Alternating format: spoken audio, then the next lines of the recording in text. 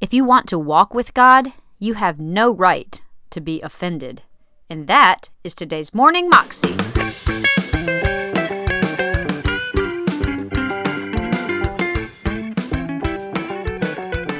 Welcome to the Morning Moxie Show. I am your host, Alicia Sharp of AliciaVSharp.com, and today is part one of a three-part series by John Bevere. And he's talking about his book that he wrote many years ago called The Bait of Satan. And basically, the bait of Satan is living offended and living in offense towards other people, because God says in his Bible, in the Word, that if you don't forgive someone, He won't forgive you. So basically, how you forgive other people is how God's going to forgive you. And it is important for us as Christians, as we walk with God, to not be offended. Because if we're offended, it blocks God. Here's John. So anyway, I just want to ask a question here. Do you want a message this morning, or do you want your life changed forever? Please tell me. The Bible says you don't have because you don't ask. So can we ask for that today?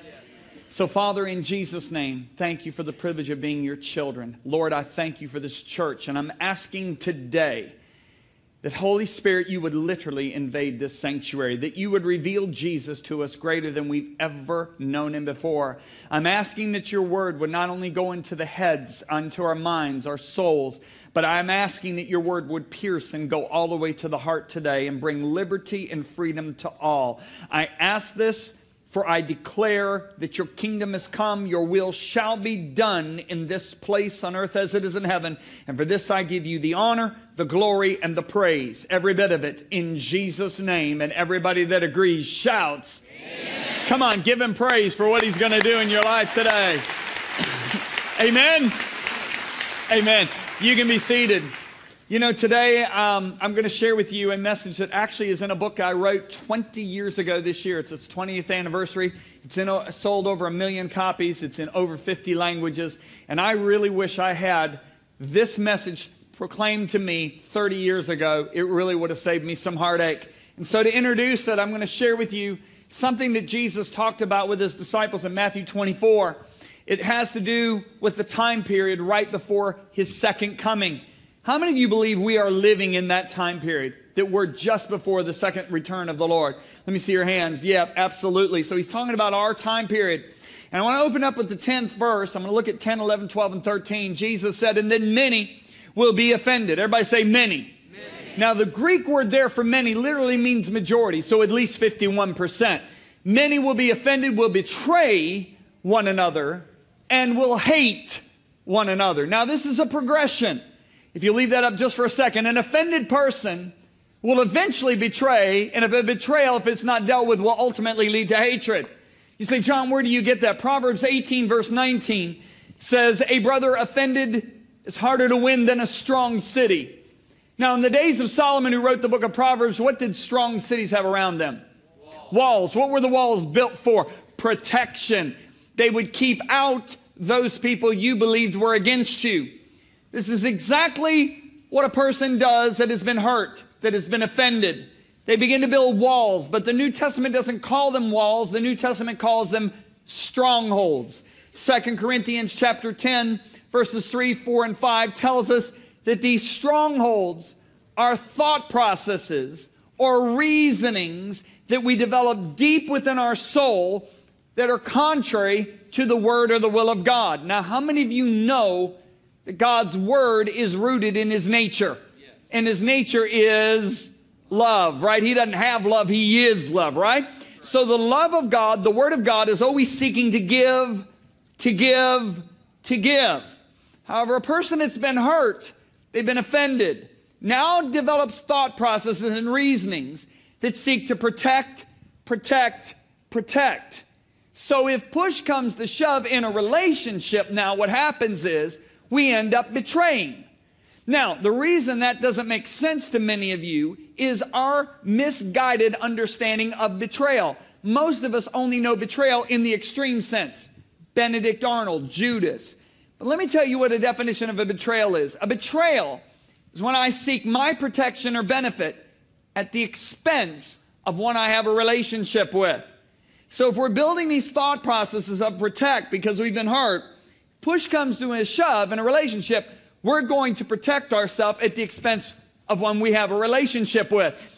A betrayal is an ultimate abandonment of a relationship. And if it's not dealt with, it can easily lead into hatred. Now, a lot of people don't understand hatred in the church either, because they assume it has to do with having extreme emotions or anger. Can I say this? You can have no emotions and hate somebody.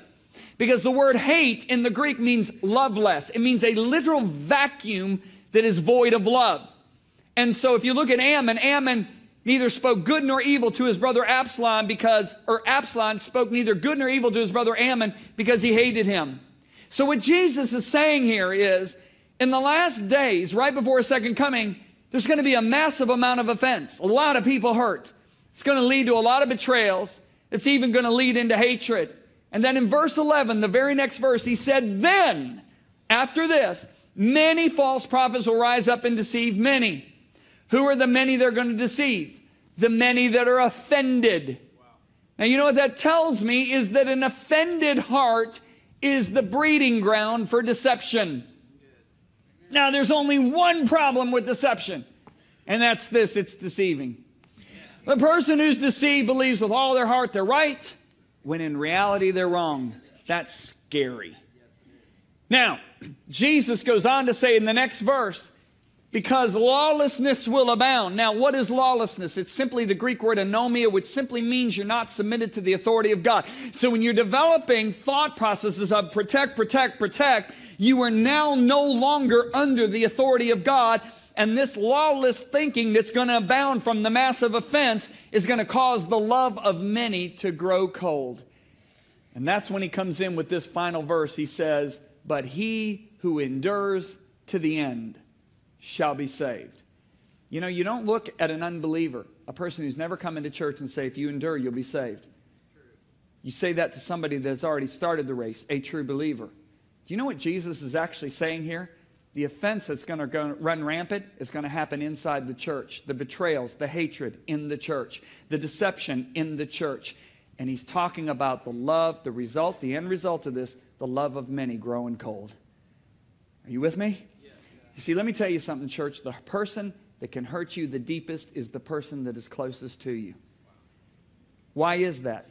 Our expectations are higher on them. Have you ever noticed a Christian say this? I've heard this several times. I've had Christians look at me and go, you know, most people in the world treat me better than Christians. Why is that? Their expectation on the world is zero. So if the world does anything for them, they've been that much of a blessing. But if our expectation is here on most Christians, and here on our pastors, and here on our spouses, if they only do this much, they've offended us by this much. That's why the person who can hurt you the deepest is the person that's closest to you.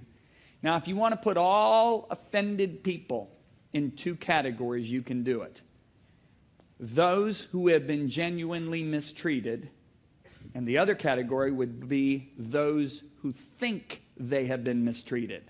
Now, I don't want to deal with category 2. Those people have inaccurate information, or they have accurate information and have discerned inaccurately. I want to deal with group number 1, those who've been genuinely mistreated. If you've been genuinely mistreated, do you have the right to be offended? Well, let me make this clear. You have the right to do anything because God's given us a free will. But if you want to walk with God, you have no right to be offended. Yeah, but John, you don't know what they did to me. How many of you have ever heard somebody say that? You just don't know what they did to me. Come on. Do I pray for the rest of you for lying now or later? Come on. I mean, how many of you have ever said that? Don't raise your hand. This is what I would say to them. No, you don't know what you did to Jesus.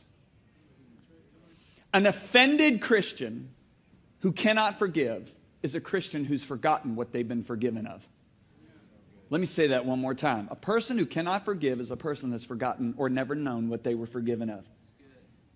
If you look at God, when Adam sinned against Eve, how many of you know our just reward for what our sin is that we should have burned in hell forever and ever and ever? That's our just reward. That's what we deserve. But God chose to forgive us. Are you with me? That's amazing. And Peter comes up to Jesus one day And Peter, these disciples, they were constantly wrestling with what Jesus was saying because he's talking about forgiveness, and they lived under the law, and law said eye for eye, tooth for tooth. And Peter says, hey, my brother does me wrong 7 times and I forgive him, right? That's enough. And Peter just thinks he's being magnanimous and thinks Jesus is going to say, dude, blessed are you, you got it, right? But Jesus looks at him and says, no, not 7 times, 70 times 7. In Luke's gospel, he said in a day. Now, for you to sin against me 490 times in one day means that you'd have to do it once every 3 minutes, provided you and I don't go to sleep in that 24 hours. Now, I don't know anybody that can sin that good. What Jesus is saying is this: your forgiveness is to be just like your heavenly Father's, inexhaustible, because we are commanded, not suggested, to forgive each other as we have been forgiven, because the way we forgive is the way we are going to be forgiven. The whole problem comes down to this: we've categorized sins. I mean, we have the big ones: stealing, murder, witchcraft, right? And then we have what we call weaknesses: gossip, unforgiveness, strife. Now, you know what's amazing is I can show you 3 times more scriptures in the New Testament of a person that will not be forgiven who refuses to forgive than a person that will not be forgiven who murders. Sure is quiet in this Methodist church. You still here? That was John Bevere, and you can find that clip on YouTube if you search under John Bevere, The Bait of Satan. You can also find out more information about him at his ministry website. It's actually he and Lisa Bevere's website, and that is messengerinternational.org. Well, that is all I have for you today. Remember, if you get a chance, please rate or review this podcast. Head over to iTunes and submit that there, and I will see you again tomorrow. God bless.